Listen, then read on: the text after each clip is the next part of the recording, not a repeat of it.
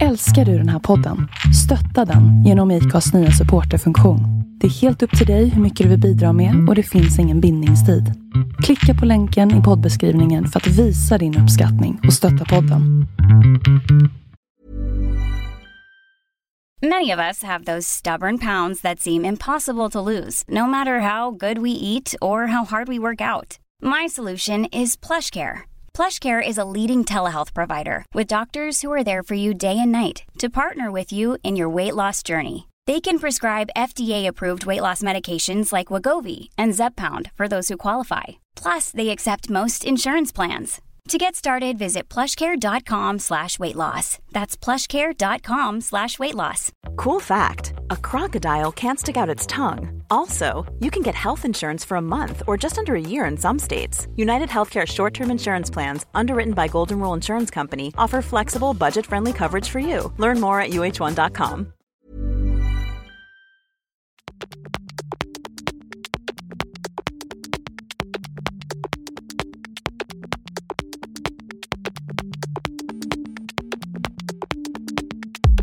CSR står för Corporate Social Responsibility och handlar helt enkelt om hur ett företag ska ta ansvar för hur det påverkar samhället, ekonomiskt, socialt och ur ett miljömässigt perspektiv.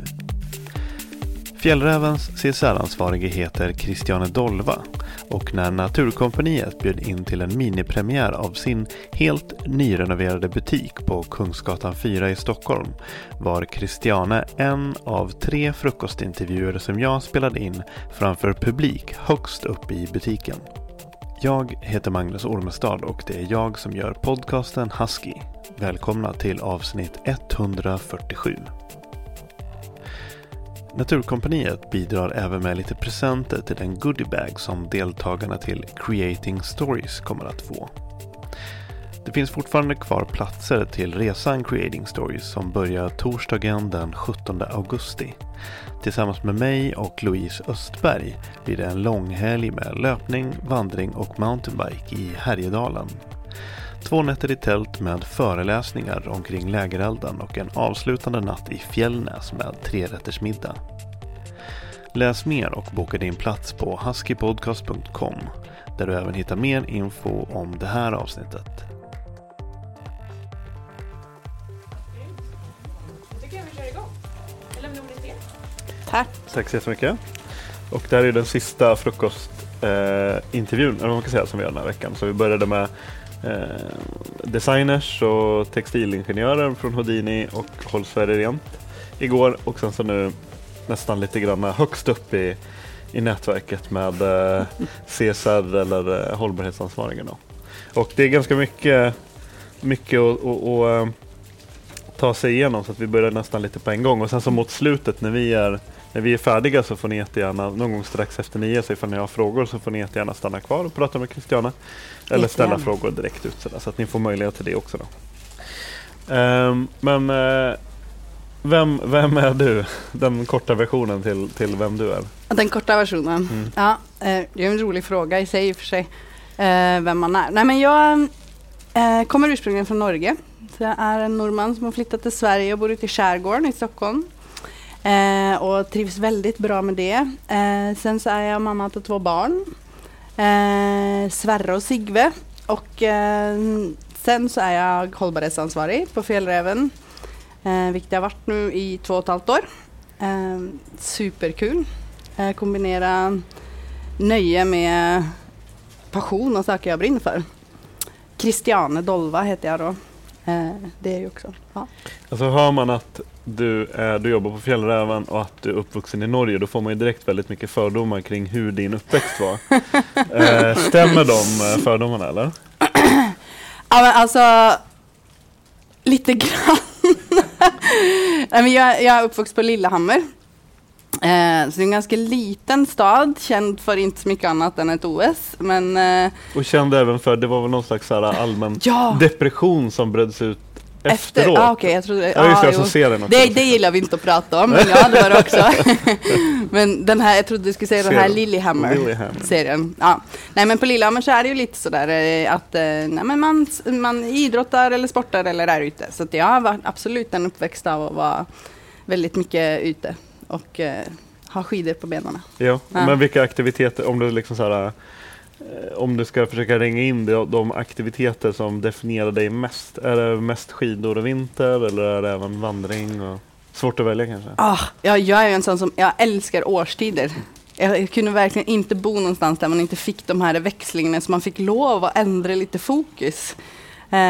Då får man liksom lov att vara liksom nördig på längdskidor, vilket jag tycker är jättehärligt. Det är uppvuxen med, sen så har man som period i tonåren där det inte alls är coolt. Sen så återupptäckte jag det igen och nu tycker jag att det är jättecoolt. Så det är vinter, men på sommar så är det också mycket sjön. Segling, paddling. Och det är någonting som ni gör mycket nu, kan jag tänka mig, i skärgården? Ja, nu får jag möjlighet att göra det ännu mer än liksom på Lillehammer. För det är inte så mycket hav och sjö. Ja, så det är härligt. Vad ville du bli? Vad drömde du om när du var liten? Jag var en sån där lite pretentiös unge, tror jag. För jag skulle liksom på något sätt antingen vara skådespelerska eller konstnär eller rädda världen. Okay. Skulle jag göra. Då blev vi ett utav det i alla fall. Ja, precis. För du hamnade in på statsvetenskap. Vi pratade lite innan, för jag har pluggat det också nämligen. Hur såg vägen in där ut? Och varför sökte du dig till det? Och vad hände med dig under, liksom, när du pluggade någonting sånt? Det kanske var lite den där rädda världen-grejen, tror jag. Men då var jag väldigt inne på diplomati och de sakerna. Jag tyckte det var otroligt spännande att liksom titta på konflikter och vad som händer ute i världen. Så det var nog anledningen till varför jag började.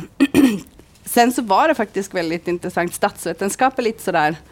Jag kände efter 3 år att jag har lärt mig väldigt mycket, men jag är fortfarande fruktansvärt osäker på vad jag skulle kunna använda det till. Jag kände mig lite som en potet. Kan användas till ganska mycket olika saker. Så då tog jag faktiskt en paus. Och så började jag fundera på ofta på statsvetenskap, i alla fall där jag gick i Bergen i Norge, så går man ju samman med otroligt engagerade människor. Så det var ju liksom långa kvällar i så här studentersamfundsgrejer. Mycket vindiskussioner och så. Ja, precis. Om en massa olika teman. Så att när jag liksom stannade upp lite så försökte jag verkligen komma på liksom vilka teman som gjorde att jag taggade till. För jag kände en ganska stor skillnad. Liksom. Hur man räknar ut valmandat i amerikanska valet var liksom inte där jag blev mest sådär, hörni nu. Men då kom jag på att det var ju kring miljöfrågor. Men hade du varit en sån student som gick omkring med så dina friluftskläder då också? Eller hade du någon period där du var liksom, nu skulle du vara så lite business och diplomat och lite sådär? Nej, big city girl. Jag var väldigt lite liksom raddis säger man på norska, men väldigt lite den här friluftskläder eller eventuellt liksom. Jag var nog väldigt, jag skulle köra lite karriär på den tiden, tror jag. Det såg nog framför mig den stilen. Men vad var det som gjorde att du sen liksom knöt samman, för du hamnade i Stockholm egentligen och började utbilda det här sen? Ja, precis. Och det var faktiskt för att när jag började kolla i Norge på liksom, miljöfrågor, spännande. Om jag ska ta liksom och gå vidare till en master, vart kan jag göra det? Så fanns det faktiskt inte så mycket i Norge alls. Och ungefär när är det här? 2006. 5-6 där. Så då, sen så var jag ihop med en svensk man också då. Så han var liksom lite sugen på att flytta hit och då upptäckte jag Stockholm Resilience Center. Som knutet till Stockholms universitet. Och där hade de en jättespännande utbildning som den var tvärvetenskaplig. Så antingen skulle man komma in från liksom naturvetenskaplig hållet eller liksom ekonomihållet eller miljövetarhållet. Och jag var ju lite liksom och seglade mitt emellan allt det där. Så jag kanske överdrev lite hur mycket ekonomi jag hade haft på statsvetenskap, men i intervjun där. Det var intervju för att komma in alltså? Ja, det var faktiskt det. Men var det som doktorandtjänst? Eller som Nej, det var master. Så okay. Inte så högt har jag aldrig lyckats klättra i akademia. Och Stockholm Resilience Center, då, när vi pratade vid telefon också, det är också lite känt nu för Johan Rockström. Är ju baserad där fortfarande väl. Ja. Och han var väl det också, fast det var kanske innan Rockström blev rockstar. Ja, precis. Han var nu rockstar i huset redan då. Men sen har han nu i minne, eller i kanske liksom hållbarhetsvärlden, blivit lite av en rockstar efter det också. Men han fanns med där. Det gjorde han också. Vad är resiliens? Det är ett jättecoolt begrepp som jag helt ärligt inte hade hört talas om innan jag hamnade på det studiet. Men man kan liksom applicera det till så mycket, för det handlar egentligen väldigt mycket om liksom egenskapen att kunna studsa tillbaks, kunna ta lite motgångar men återhämta sig. Så att du kan vara väldigt resilient mot olika typer av påverkan om du liksom får till att återhämta dig. Så man kan säga till exempel att ekosystem är olika resilienta. Så Östersjön till exempel då, närliggande exempel, har ju liksom nått en nivå nu där det inte är så lätt att skulle studsa tillbaka till något annat läge än vad det är nu. Ofta säger man ju att små slutna ekosystem är mindre resilienta. Så jag vet inte, min man har ett akvarie. Det är lite så 80-talsvarning, det är därför jag brukar säga att han har det. Men det är ju då hemma i vårt hus. Det är ju ett väldigt litet, slutet mini-ekosystem nästan. Och då blir det ju väldigt lite resilient. Alltså ger du det för mycket mat eller för lite eller inte städar, så tar det ganska snabbt innan balansen flippar över och blir dålig. Och ju liksom mer hälsosamma ekosystem man har, ju mer resilient är de. Ju större de är också, eller? Så din man får skaffa större akvarium. Ja. Men du jobbar ju på något sätt, eller det var väl redan då som du kom in på något sätt med ena foten i, vad ska man säga, friluftsliv och ekologi och ryggsäckar och kaffe i kåsa, och ena foten i arbetslivet eller näringslivet. Så det var väl lite där, det var väl en yta där de där två världarna möttes på ett sätt, va? Och det känns som, jag kan ha fel, men det har inte riktigt varit en grej förrän omkring då.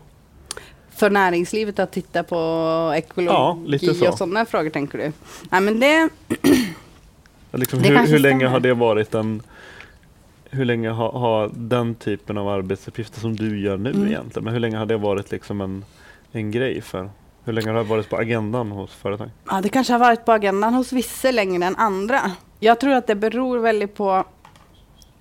Jag brukar tänka lite så här, om man är ett företag eller en organisation som verkar inom någon visst område, så har man ju liksom en bollplan att spela på.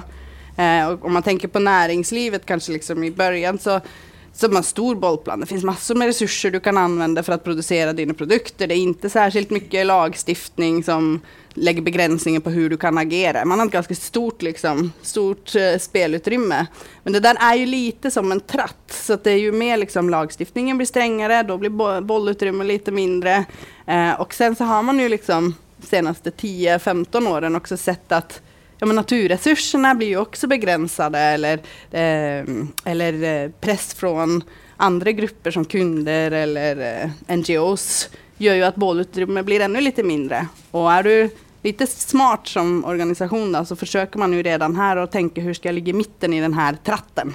Så att jag kan tjoffa igenom och inte krocka i väggen och behöver göra om min verksamhet jättemycket för att det kommer något lagkrav som gör att min produkt är förbjuden. Man måste väl ha någon slags framförhållning också. Du måste verkligen se vad kommer, åt vilket håll blåser vindarna. Om 5 år så kanske den här lagen går igenom på EU-nivå till exempel, och då måste vi vara beredda att redan vara omställda och så vidare. Så det är väl lite det som är nyckeln, antar jag. Men det är ju det handlar om. Jag tycker ju hållbarhetsansvar är en sak, men det är ju liksom, egentligen så är det ju att syssla med långsiktig affärsutveckling. Försöker liksom titta i någon kristallkula, eller i vart fall liksom tänker långt fram. Nu jobbar ju du åt Fjällräven, men du har ju även ett bakgrund, och då är vi till viss del också som konsult. Alltså om man ska zooma ut lite, alltså hur ser det ut, hur ser arbetsmarknaden ut för sådana som dig? Var hamnar man någonstans och på vilket sätt jobbar man, och vad brukar ens roll vara? Alltså först ska jag säga att arbetsmarknaden är väldigt bra om man har hållbarhetsfrågor med sig generellt. Sen det blev ju min huvudfråga. Om man kommer ut och liksom är miljövetare eller vill ha liksom hållbarhetsansvarig som en roll, så är det klart att då kan man ju antingen söka sig till bolag som vill ha den typen av tjänst, eller också som jag ändå får göra då, att jag började jobba som rådgivare åt en massa olika bolag, en massa olika branscher. Vilket är jättespännande i sig, för man får ju se liksom frågorna belyst från massa håll. Sen så tror jag ju att om jag ser på vilka liksom, utbildningar som kommer nu, så ser jag att det är mycket mer sådär att alla utbildningar har hållbarhetsfrågan med. Och det är jag väldigt glad för. Det är liksom på Handels eller på liksom vilken ände du kommer ifrån, arkitektlinje eller vad det är, så finns hållbarhetsfrågan med som en viktig del. Och det tror jag är jättebra. Det här blir också en väldigt generell fråga, men som hållbarhetskonsult kan man tänka att i vissa fall blir man anlitad kanske lite som på samma sätt som en revisor. Typ, inget företag vill egentligen ha en revisor. Liksom. Eller det blir ett nödvändigt ont. Man måste, det är så här, ja men vi måste för att regelverket ser ut så.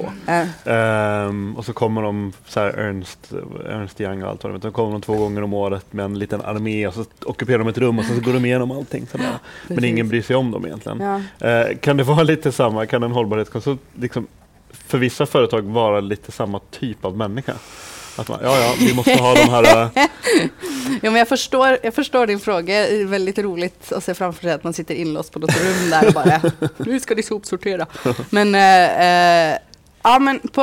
jag förstår din fråga, för att väldigt ofta så upplever jag att en del företag så börjar du med någon typ av press. Att antingen så har du har ju vissa som baserar hela sin affärsmodell kring det och ser ett jättepotential.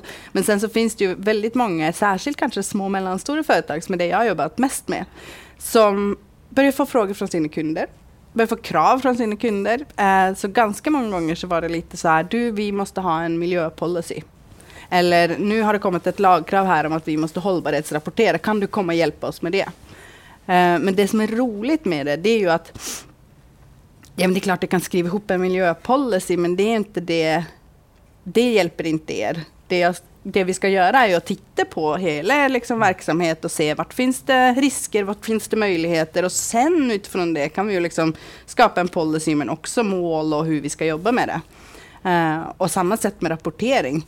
Man kan ju börja skaka fram lite nyckeltal och rapportera, men det är ju egentligen det du gör som är viktigt. Sen kan du rapportera det du gör.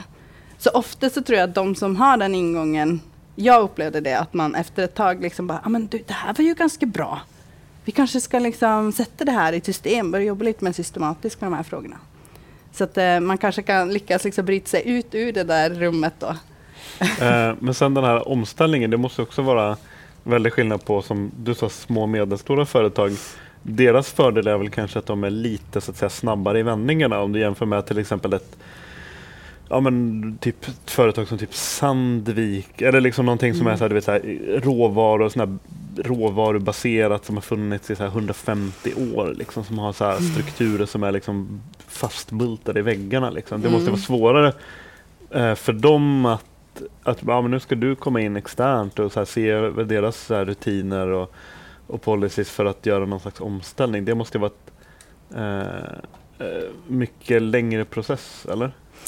Ja, svårt att generalisera, precis. Nej, men det är ju klart att du kommer in på olika nivåer. Jag tror nog aldrig att jag skulle lyckas komma som någon rådgivare till Sandvik och sen bara vända upp och ner på dem. Men jag tror också att det finns, till viss del har du rätt. Det finns massor av fördelar med att vara lite mindre och kunna vara lite snabbfotad. Sen så är det ju också så att de mindre företagen har ju ofta begränsade resurser. Så väldigt ofta så hamnar kanske liksom hållbarhetsfrågorna på någons bord som redan har ett ganska fullt skrivbord sedan innan. Vilket kan vara liksom en otacksam jobb om man inte känner att man har utrymme att liksom faktiskt jobba på riktigt med de frågorna. Så att det finns ju en del ofrivilliga hållbarhetsansvariga i lite mindre bolag. Märker man av... kan det vara vissa företag som på något sätt gör det som i ren självbevarelsedrift för att de vill liksom inte de vill inte ha Janne Josefsson bankandes på dörren typ, så att de bara, men vi anlitar en hållbarhetskonsult så att vi har liksom ryggen fri på något sätt. Eller är det många som, men det här vi vill verkligen, det är kanske till och med en del av deras varumärkesstrategi att de vill uppmåla sig som ett miljövänligt och hållbart företag, så att jag ser att det kan finnas 2 möjliga ingångar till varför man väljer att anlita en hållbarhetskonsult. Kan du säga någonting om det, vad det kan finnas för? Jo, men det är klart att det finns olika ingångar. Det finns ju de här som jag var inne på redan, liksom kundkrav. Mina kunder vill inte handla av mig med mindre jag visar upp att jag har ett aktivt hållbarhetsarbete. Eller så är det ju så kan det ju vara mer sånt där press eller omdömes risktanker, såklart. Att man känner att här måste vi, vilket i och för sig liksom, jag tycker ibland, det är inte fel. Jag tycker det är bra att det finns grupper som belyser saker och som får fart i saker. Liksom. Så att, jag tycker det viktigaste, oavsett vilken ingång det är ju hur du väljer att jobba med frågorna sen. För du kan ju ha ingången, jag vill inte ha någon som kommer på dörren och bankar på. Hur kan vi liksom typ sopa det här under mattan? Fast om du bara vill sopa under mattan, då är det inte intressant för mig att komma in och försöka liksom hjälpa dig sopa under mattan.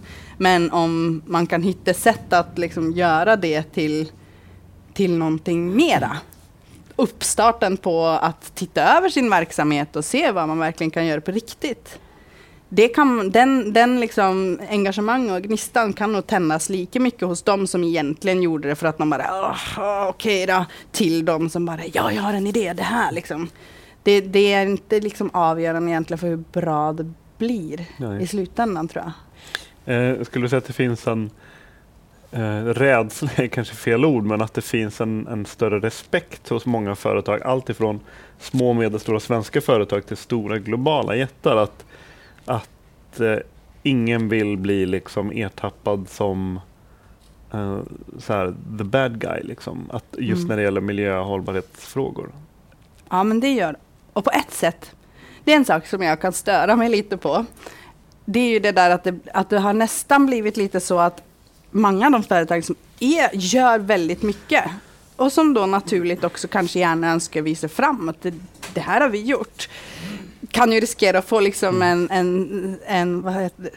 Slag på handen heter det kanske. Ja, så här, men ni är inte det här. Ja, men precis. Och det är lite synd. Samtidigt så tycker jag också att företag generellt och organisationer kan bli ännu bättre på att berätta liksom som det är.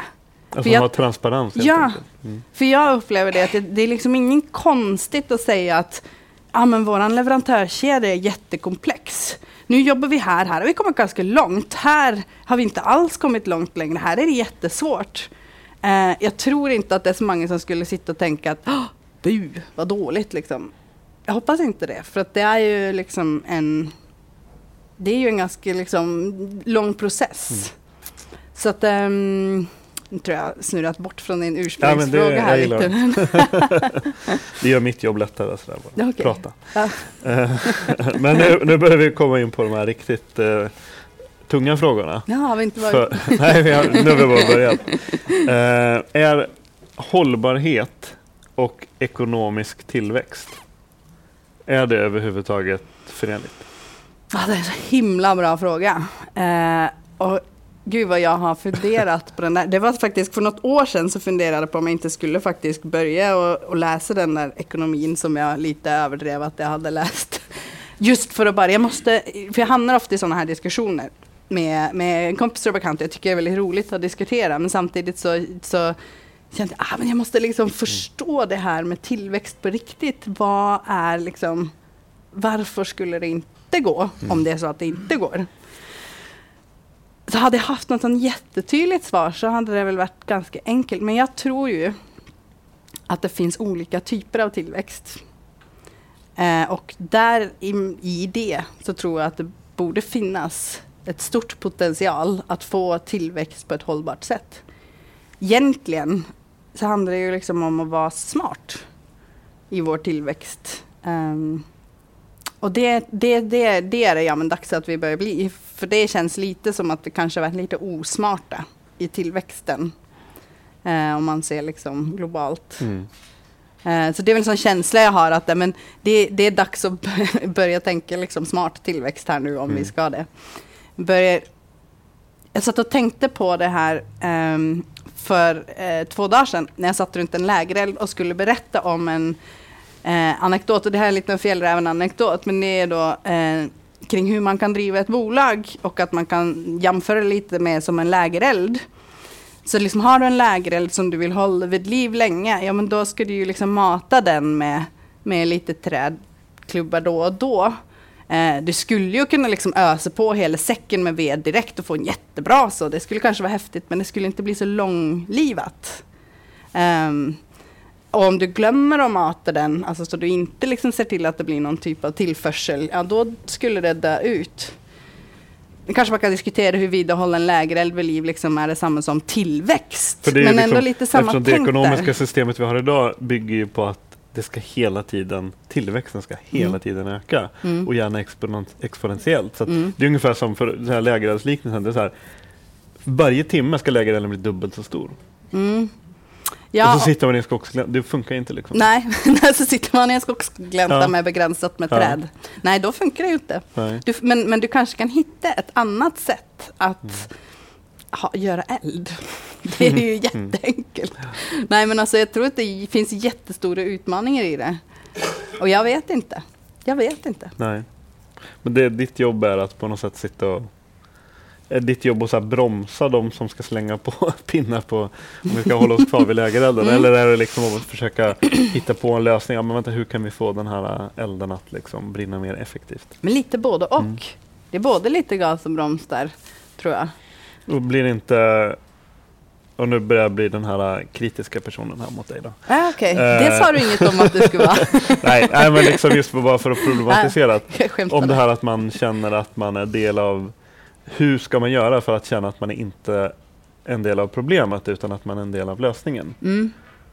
När man ändå på något sätt kommer in och jobbar i ett sånt ekonomiskt system åt ett företag som på något sätt ändå är intresserad av tillväxt och ekonomisk tillväxt. Liksom. Nej, men jag tror om det känsla, alltså för att känna att man är med och bidrar och faktiskt också vara med och bidra, det är klart det hänger lite ihop. Men jag tror att det viktigaste där, det är ju att man måste se till att du faktiskt är med där besluten fattas. För att det går liksom inte att komma efter att besluten har fattats och försöka liksom justera till dem.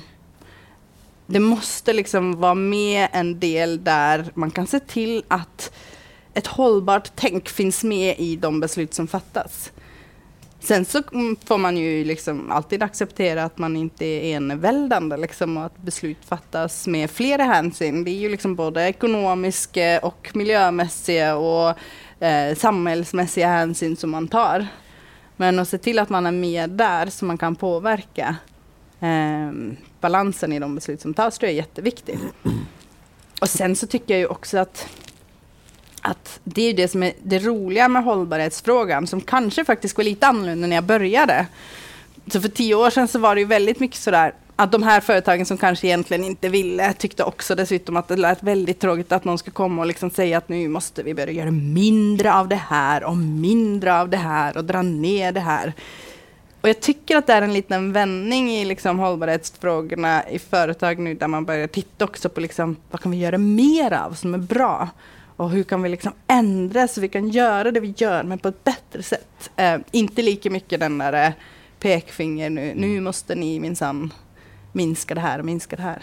Lite mindre tråkigt. För det här, alltså mina tankar och mina frågor nu har varit väldigt generella, alltså oavsett, alltså branschöverskridande liksom, oavsett vad man tillverkar och så. Och det måste också vara en här balans mellan alltså, att ett företag lyckas genomföra det här gentemot sina slutkunder på ett trovärdigt sätt, så att det inte blir som någon slags cynisk marknadsföringsplan för att folk ska på något sätt kunna shoppa sig ur något slags dåligt samvete. Det där måste också liksom vara en utmaning, så att det sker på ett trovärdigt sätt. Inte bara i reklamen så att säga, utan i... Ja, det är ju jätteviktigt. Och jag är ju liksom min grundinställning, och det sa jag när jag började på Fjällräven också, det att jag kommer liksom aldrig fokusera mest på att vi pratar om det vi gör. Jag kommer fokusera på att vi gör det vi ska göra. Vilket ibland resulterar i att våran säljchef i USA till exempel, Christiane, you're blowing kisses in the dark. Och bara, ja, det gör jag gärna. Det är inte därför jag gör det. Alltså det handlar ju om ett sätt att driva en organisation i en viss riktning. Och massor av det man gör kan också ha ett direkt liksom, kundvärde. Och då är det jättebra att berätta om det så att man liksom ser att det blir en win-win situation. Och massor av det har liksom, inte kanske något direkt kundvärde men har ett väldigt liksom, företagsstrategiskt värde. Och är väldigt viktigt för affären. Men det är ingenting man behöver stå liksom, flagga högt om. Det handlar ju om strategiska val. Ja, och samtidigt så som sagt det finns ju, även fast de kanske blir färre och färre, men jag tror också att det kanske finns positiva fördelar med marknadsekonomin också. Men en kan man ju då prata om sånt här, att man kan, ett företag kan använda det här som en komparativ fördel, alltså en konkurrens ger en större konkurrenskraft gentemot andra aktörer och gentemot konkurrenter, att man verkligen använder det här till ja, men då handlar det om att kommunicera ut till kunder. Och har du då något bra exempel, så här best practice på något företag som verkligen har lyckats ta den här kanske en avancerad komplex omställning till en mer hållbar struktur, men som har lyckats vända det till en då marknadsekonomisk fördel, att de har vunnit marknadsfördelar på grund av detta. Det kanske är svårt att hitta ett så här konkret exempel, men ändå... Nej, men det finns faktiskt massa konkreta exempel. Innan jag tar det så vill jag bara liksom reflektera lite kring det du sa, för att du säger att man kan använda det till en komparativ fördel och då handlar det om att kommunicera ut det. Men i mångt och mycket så, alltså det är en kompetitiv fördel. Men det handlar ett långsiktigt perspektiv. Ja, i alla fall. Det är lite den där tratten igen då. Att om jag lyckas få fjällräven att hela tiden ligga här i mitten så att vi kan segla igenom den här liksom där det blir smalt, men våra konkurrenter inte gör det och krockar in i väggen och måste ta omtag, kostsamt, ta lite tid innan man kommer en bit till och så krockar in i väggen. Då blir det ju en fördel för oss om vi kan liksom, för att man ligger steg. Och det handlar inte om att prata, det handlar om att göra.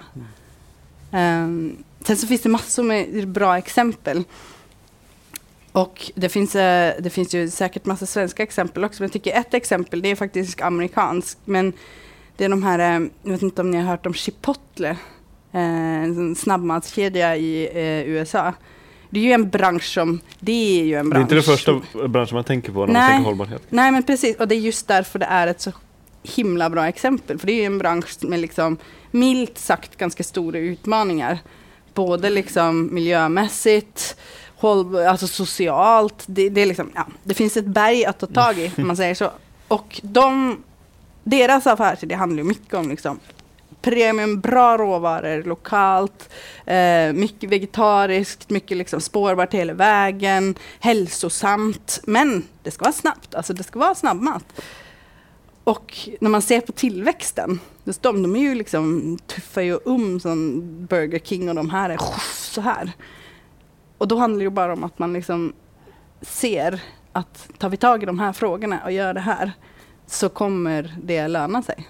Och det är väl kanske alltid, eller oftast i alla fall, den som är först på bollen i respektive bransch som vinner de bästa och största komparativa fördelarna, kan jag tänka mig. För nästa snabbmatskedja som kommer och bara, men vi är också så här. De kanske inte, jag vet inte. Ja, nej, det är klart, det är säkert bra att vara först. Det är inte så mycket för att tävla. På vilka vis, du har ju redan pratat lite grann om att du vill påverka fjällräven genom att blow kisses in the dark. Men finns det några... This Mother's Day, celebrate the extraordinary women in your life with a heartfelt gift from Blue Nile. Whether it's for your mom, a mother figure, or yourself as a mom, find that perfect piece to express your love and appreciation. Explore Blue Nile's exquisite pearls and mesmerizing gemstones that she's sure to love. Enjoy fast shipping options like guaranteed free shipping and returns. Make this Mother's Day unforgettable with a piece from Blue Nile. Right now, get up to 50% off at BlueNile.com. That's BlueNile.com. Many of us have those stubborn pounds that seem impossible to lose, no matter how good we eat or how hard we work out. My solution is PlushCare. PlushCare is a leading telehealth provider with doctors who are there for you day and night to partner with you in your weight loss journey. They can prescribe FDA-approved weight loss medications like Wegovy and Zepbound for those who qualify. Plus, they accept most insurance plans. To get started, visit plushcare.com/weightloss. That's plushcare.com/weightloss. Hey, it's Paige DeSorbo from Giggly Squad. High quality fashion without the price tag. Say hello to Quince. I'm snagging high-end essentials like cozy cashmere sweaters, sleek leather jackets, fine jewelry, and so much more. With Quince being 50 to 80% less than similar brands. And they partner with factories that prioritize safe, ethical, and responsible manufacturing. I love that. Luxury quality within reach. Go to quince.com/style to get free shipping and 365-day returns on your next order. quince.com/style. Andra så här projekt eller metoder som du har tillfört eller velat tillföra som du känner att ni fokuserar på? Ja, massor. Nej, men det är ju Fjällräven när jag kom för 2,5 år sedan så hade ju inte den här rollen funnits. Vilket jag tyckte var ganska fascinerande för att man hade hunnit göra ganska mycket redan sedan innan. Så att en av de viktigaste sakerna, det är lite sådär. I vissa bolag, när jag kommer in som konsult till exempel, så är det så att ingenting händer med mindre man står och skriker kom igen. Och på Fjällräven var det nog lite annorlunda. Alltså alla sprang, men man kanske sprang åt lite olika håll och lite hit och dit. Så en av mina största bidrag tror jag är att liksom bara men låt oss springa hitåt. Så det är att liksom titta och peka ut liksom lite hållet man ska springa. Det är ju den övergripande grejen. Sen så finns det ju massor, både små och stora projekt som vi drar igång och som vi just nu liksom tittar massor på hur vi kan återvinna våra produkter och liksom navigera i den världen av material och materialval som är liksom jättespännande, för det händer otroligt mycket men också jättesvårt, för det är ju där liksom en av de största utmaningarna i våran bransch ligger, det liksom alla råmaterial som vi faktiskt tar ur jorden för att skapa produkter. Sen så har vi som roliga andra projekt där man måste ju våga tänka lite utanför boxen. Och så måste man våga liksom testa någonting och se om det funkar.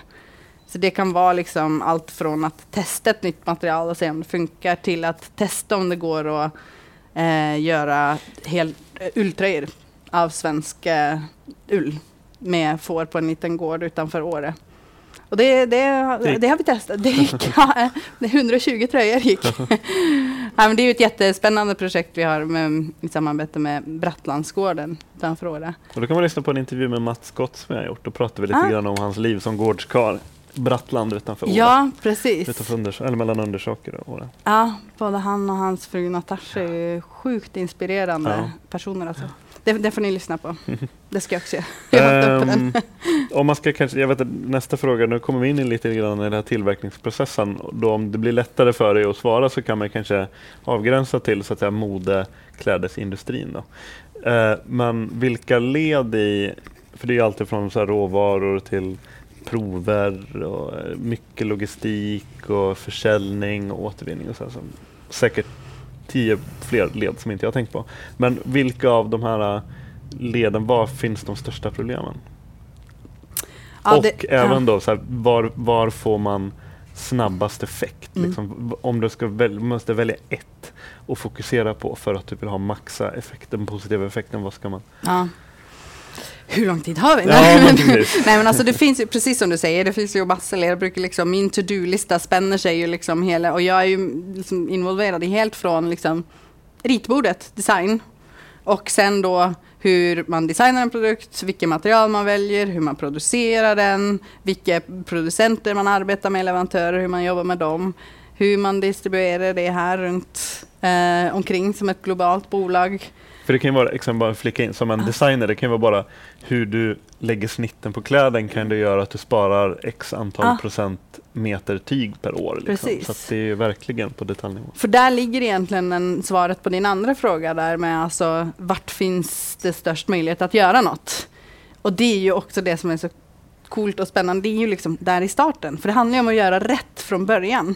Så att det största potentialet, det är ju verkligen i vilka produkter vi tar fram, hur vi designar dem. Precis som du säger, man kan ju, alla produkter är ju liksom, görs ju om till ett mönster som sen läggs på ett tyg, och så lite som att baka pepparkakor liksom, så skär man ut det här mönstret, och allt som är emellan mönsterformarna blir ju egentligen avfall. Så då gäller det att kunna lägga ihop pepparkaksformarna så tätt som möjligt, och särskilt om du har en produkt som det blir stora volymer av.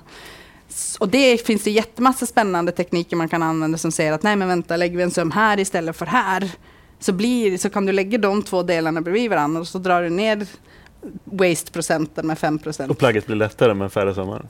Ja, det kanske blir. Eller så är det en extra söm som gör. Men alltså det beror ju på. Men sånt är ju jättespännande. Som kan ju nörda sig ner i som bara den. Men sen så tycker jag också det allra viktigaste. Det är att du skapar någonting som varar länge. Det tycker jag liksom, det glömmer man lite bort. Det är lite sådär fokus på att försöka minimera miljöpåverkan i alla led. Och det är jättebra. Eller försöka ha en bra social hållbarhet i alla led. Jätteviktigt. Men nästan oavsett hur du vrider och vänder på det så är det som alla produkter som hänger här. De har ju något typ av fotavtryck. Det är ju som man kan beräkna liksom en produkts avtryck är ju de resurser man har använt och de utsläpp som har skett under den produktens tillverkning. Det kommer vi ju inte ifrån. Allt här har ju ett avtryck. Och vi kan jobba jättemycket för att minska det så mycket som möjligt. Men om du köper den ryggsäcken där ska jag tänka på. Om du köper den ryggsäcken och använder den en gång bara och sen slänger den. Det är ju liksom hela det fotavtrycket är ju jättehögt på produktens totala livstid som blev jättekort. Men ju längre livstiden till den produkten är, desto mer nyttjar man ju liksom fotavtryck. Alltså då blir det ju ett lägre fotavtryck successivt med tiden. Jag brukar jämföra lite med om man köper tält. Alltså köper du ett tält och sover en natt, det är en jättedyr natt. Du kan bo på ett jättefint hotell istället den ena natten. Men för varje natt du sover i ditt tält så går ju liksom prisen per natt ner egentligen. Och det är lite det tänket jag vill åt.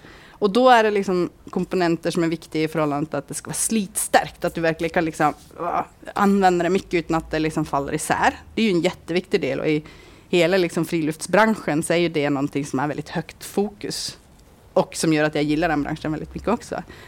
Men sen så är det en annan lite viktig del också. Det är ju liksom att det spelar ingen roll om du tar fram en produkt som kan vara i liksom 20, 25, 30 år. Om du som köper den inte vill använda den efter 1 år. Eller byta ut den. Så det är lite det där att kombinera att den kan vara länge och se till att sträva efter att göra saker som man får lite den här känslomässiga anknytningen till. Alltså den där, jag vill ju att vi ska göra liksom favoritjackan som alltid hänger med dig och som du till slut jobbar med i trädgårdslandet på landet. Och den nästan faller i, men du kan inte riktigt göra det av med den. Den uppfyller fortfarande en funktion. Det tycker jag är jätteviktigt. Men det är så här som jag när den mest miljövänliga produkten är den du inte köper. Liksom. Så man köper man en jacka så har du den jättelänge istället för att här köpa en jacka för det och en jacka för det. Så har man liksom jackan precis. Med stort J på något sätt. Precis, jag tycker det är så viktigt. Och det är lite klurigt när jag jobbar liksom med våra designers och produktutvecklare så är det ju klart det är mycket enklare för dem om jag bara kunde sagt så här. Men här är en hög med liksom jättebra hållbara material, här är en hög med jättedåliga, så välj bara från den här högen och så kör vi. Men när jag kommer och säger att vi ska liksom, eller när vi tillsammans egentligen i dialog försöker hitta de här tidlösa grejerna, det är ju lite liksom flummigt men jätteviktigt. Jag tänkte där med råvaror så tänkte jag att du ska få lära mig och förhoppningsvis alla andra här också om det här med en sak man pratar väldigt mycket oavsett om det handlar om matindustrin eller textilindustrin så brukar man prata om så här vattentillgång. Så här, det krävs x antal liter vatten för i kilo av den här produkten exempelvis. Och jag vet att jag har hört beskrivningar om det här tidigare som bara har glömt.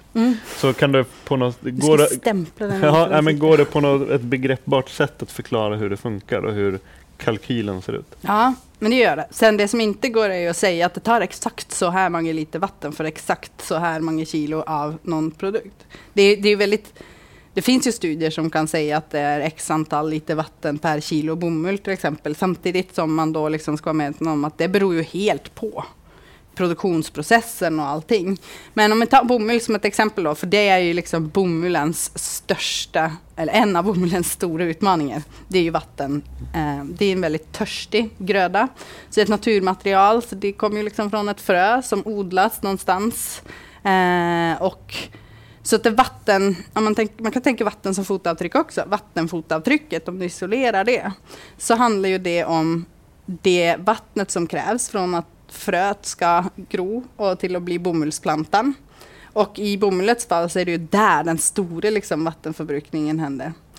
Odlar du bomull någonstans där det bara liksom regnar en naturlig cykel av vatten så är det kanske inte så stort problem. Problemet kommer ju när, och vilket ofta då är fallet med bomull, när det odlas i områden som inte är ägnade för att odla bomull. Så du måste irrigera vatten från närliggande vattendrag och älvar och floder.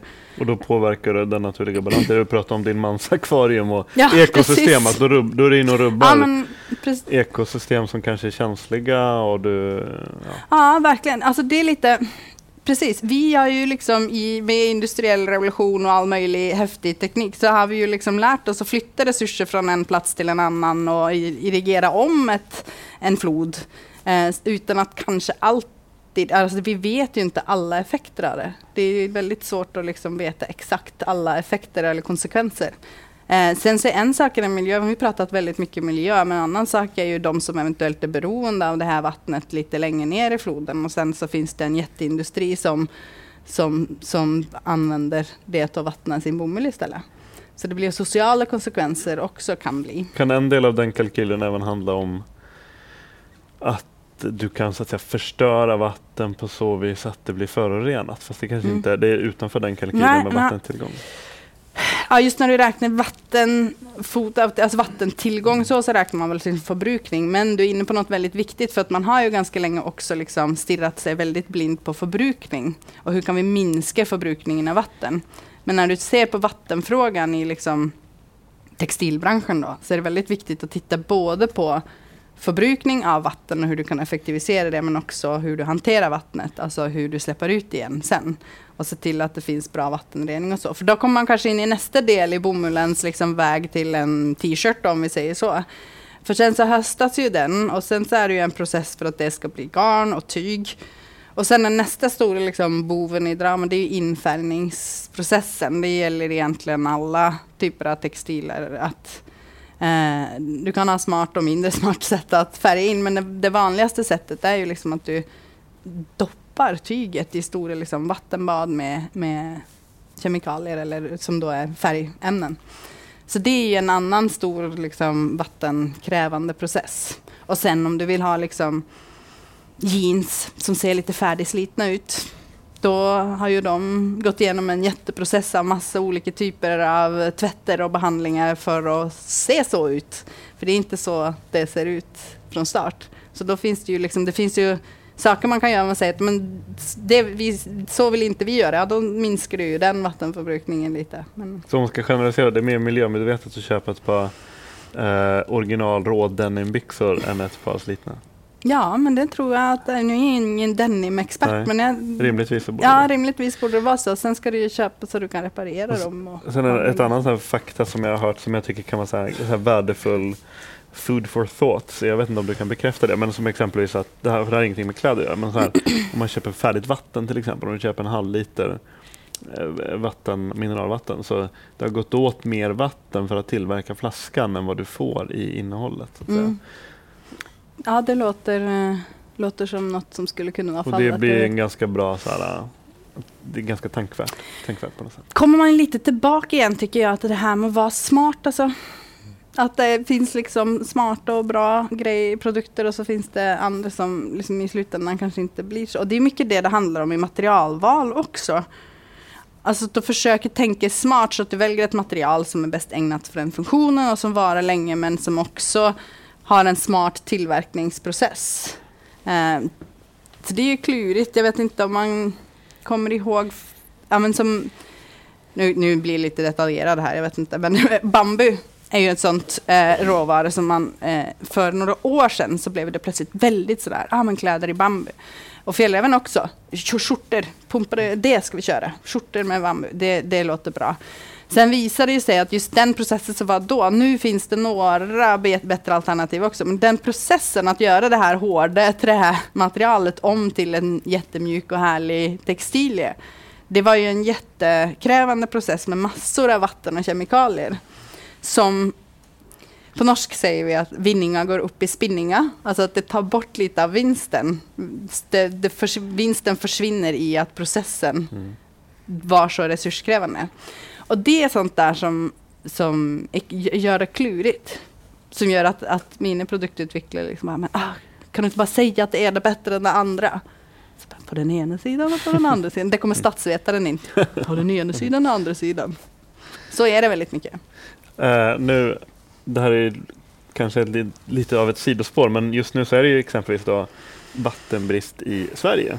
Och det blir på något sätt som att klimatförändringarna blir verkligen så här close to home just nu. Och som svensk så boendes i Sverige så blir man ju liksom, är man ju lite lyckligt omedveten om precis alla de här. Det är inte vi som får se de största förändringarna, men nu börjar det liksom hända även här. Hur tänker du kring det? Världens vidaste fråga. Ja, men, precis. Inte för att det har att göra med hur man tillverkar kläder, men... Nej, men jag säger så här att jag gillar ju att fokusera på lösningar och liksom möjligheter. Men jag tycker ju, och det är väl där man liksom i min roll blir lite sådär att jag vill gärna vara lite hetsig också, för jag tycker att det ligger någonting i att vi som generation, vi vet det här, men vi är också bland de sista som kanske kan göra någonting åt till exempel klimatförändringar. Och då kan man ju ibland bli lite sådär matt. Men jag tycker det är lite viktigt att ha med, och därför så kan jag ibland tänka att det är nog bra om det kommer några sådana här tänkvärda effekter så att man liksom väckas upp lite. Utan att jag tycker inte att det ska vara en sån där måla skräckscenarier eller sådär. Men jag tror det är väl liksom lite mänskligt att man inte gärna liksom vill förhålla sig till någonting som är jättesvårt, men kommer det nära på så måste man det. Nu finns det ju, det är ju komplext, liksom klimatförändringar versus väder till exempel. Man börjar liksom men det var ju kallt i vintras. Fast det är ju en helt annan sak. Det är ju något helt annat. Men det är detsamma som Östersjön och övergödning. Det är väl bra om man får algblomning som är en effekt, så att man fattar att det är på riktigt att vi måste begränsa liksom, tillförseln. Det är ett tecken att tida på något sätt. Ja, men eller precis. Man behöver inte ens tida. Nej, så att det är ju synd ibland att det måste gå till någon sån väldigt märkbar effekt. Men ibland så krävs det ju. Det är lite som med ozonlagret liksom. Ja. Det är ju en succéstory. Alltså det är ju om något liksom visar att det går ju. Men det var ju också för att det blev så kritiskt att det var på håret. Och sen nu pratar man inte om det längre. Nej, men vi har ju, alltså det man lyckades göra var ju att hitta liksom sambandet mellan freoner och ozonlag och lyckas förbjuda och få hela branscher som bara, det kommer aldrig gå till bara vi har hittat andra lösningar, och sen så gick det bra liksom. Hur tycker du att man ska tänka, och vad vill du liksom så här skicka ut för så att säga positiva signaler för att man ska liksom låta optimismen styra snarare än det negativa, att man så här släppa domedagsprofeten? Men jag tycker lite, jag gillar om den här många bäckar små, kan man säga det på svenska? Ja. Den ger mig lite sådär, många bäckar små, vet du, jag kan göra en sak och så kan någon annan göra en sak och så blir det jättebra. Jag tycker det är liksom, man ska verkligen inte undervärdera vad var och en av oss kan göra som privatpersoner och vilka val man gör och hur viktigt det är att man liksom börjar agera efter dem och hur det kan sprida sig. Jag har ju 2 små barn och jag satt och tittade på Sommarlov. Det är en barn-tv som liksom har börjat nu på sommarlovet. Och hela fokuset där, det är ju att vara planetskötare. Så de håller på och sopsorterar och odlar. Och min liksom 3-åring och 5-åring är helt sådär. Jag har ett planetskötarråd, mamma. Vi måste släcka ljuset här nu när vi ser på tv. Ja, det är ju jättefint också. Det blir lite puttigt liksom. Men om man tänker att man har det på den privata planet och sen jobbar man inom någon organisation eller bolag eller myndighet och där kan man vara med. Man ska inte vara så rädd för att våga utmana lite. Jag tror att herregud, gå upp på bankebordet och säga, hör ni, den här, nu måste vi. Och sen så finns det liksom såklart en sfär av politik och myndigheter som är jätteviktig, inte minst på global nivå. Där kan man väl ibland känner sig lite matt. Men nej. För vi har bägge läst statsvetenskap. Och det är en så här förklaringsmodell för sånt här som jag ofta tyvärr tänker på. Och det är just det heter så här Tragedy of the Commons. Som en hypotetisk värld typ med ett hypotetiskt samhälle som kretsar kring en sjö, och så är det ett fiskarsamhälle och alla vet att mängden fisk är begränsad och den är på väg att försvinna, men fiskarsamhället är beroendet av fisken. Och varenda fiskare vet att jag borde inte fiska imorgon, men imorgon så kommer min granne gå upp och fiska. Så om inte jag går upp och fiska, så det enda jag kommer göra, fisken kommer ta slut oavsett. Så det enda jag kommer göra är att se till att min familj inte får någon mat imorgon. Och så blir det så att alla är medvetna om problemet, men alla vet också att min effekt spelar ingen roll. Liksom, mitt val spelar ingen roll. Liksom. Bara för att vi lever i en väldigt stor by på något sätt. Och då känns det som lösningen handlar väldigt mycket kring att bryta. Ditt val spelar faktiskt roll. Liksom, att man måste på något sätt våga lita på. Ja, och börja prata. Känns det som det vore en idé i den där lilla landsbyn och liksom sätta sig ner och ta sig an problemet tillsammans. Och det tror jag är lite i smått och stort. Om man ser det liksom i Fjällrävens värld igen då, att om man vill hitta något nytt material eller vill jobba med leverantörer för att se till att det är bra förhållanden i leverantörskedjan. Herregud, så mycket enklare det är när man faktiskt liksom sätter sig ner tillsammans och börjar prata och får liksom en gemensam förståelse för, är det ni vill? Är det därför det är viktigt? Och det tycker nog vi också är rätt viktigt. Gud, och så föds det massa bra idéer ur det. Så det är väl ett bra tips. Precis. Och slutligen då, så här, konsumentmakt. Är det ett effektivt verktyg, skulle du säga? Ja, det är lite klurigt. Alltså ja, det tycker jag. För att det är klart att många företag tittar på åt vilket håll rör konsumenterna sig. Det är lite igen den här tratten, liksom, sitter vi där och försöker liksom förstå. Så det är jätteviktigt.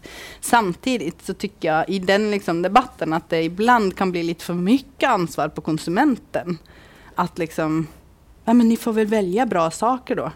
Så blir det lite sådär, men kanske vi bara ska göra så att det inte går att välja dåliga saker alls. Så det är lite sådär, jag tror väldigt mycket på konsumentmakt och vet ju själv också bara liksom hur mycket att någon väcker frågor till liv gör att man bara, men gud, det där har inte vi hunnit titta på. På Fjällräven till exempel, alltså, det finns så många aspekter och jag hinner titta på ganska många, men sen så kommer någon med en fråga som bara, det där måste vi titta på, det har inte vi hunnit grotta tillräckligt långt i. Så det spelar roll, verkligen. Det tycker jag. Tack så jättemycket för att du tog dig tid. Det är slut redan. Min del är slut nu. För nu är klockan 9, så att jag tyckte en del av er kan ha kanske kontorstider och anpassa sådär. Men så nu får ni jättegärna passa på att ställa frågor till Christian. Jag kan hänga kvar ett tag. Och ni kan räcka upp handen och köra the old school way, eller? Podcasten Husky finns även på Twitter, Instagram och Facebook. Husky spelas in med stöd från Naturkompaniet. Musiken görs av Joel Mull.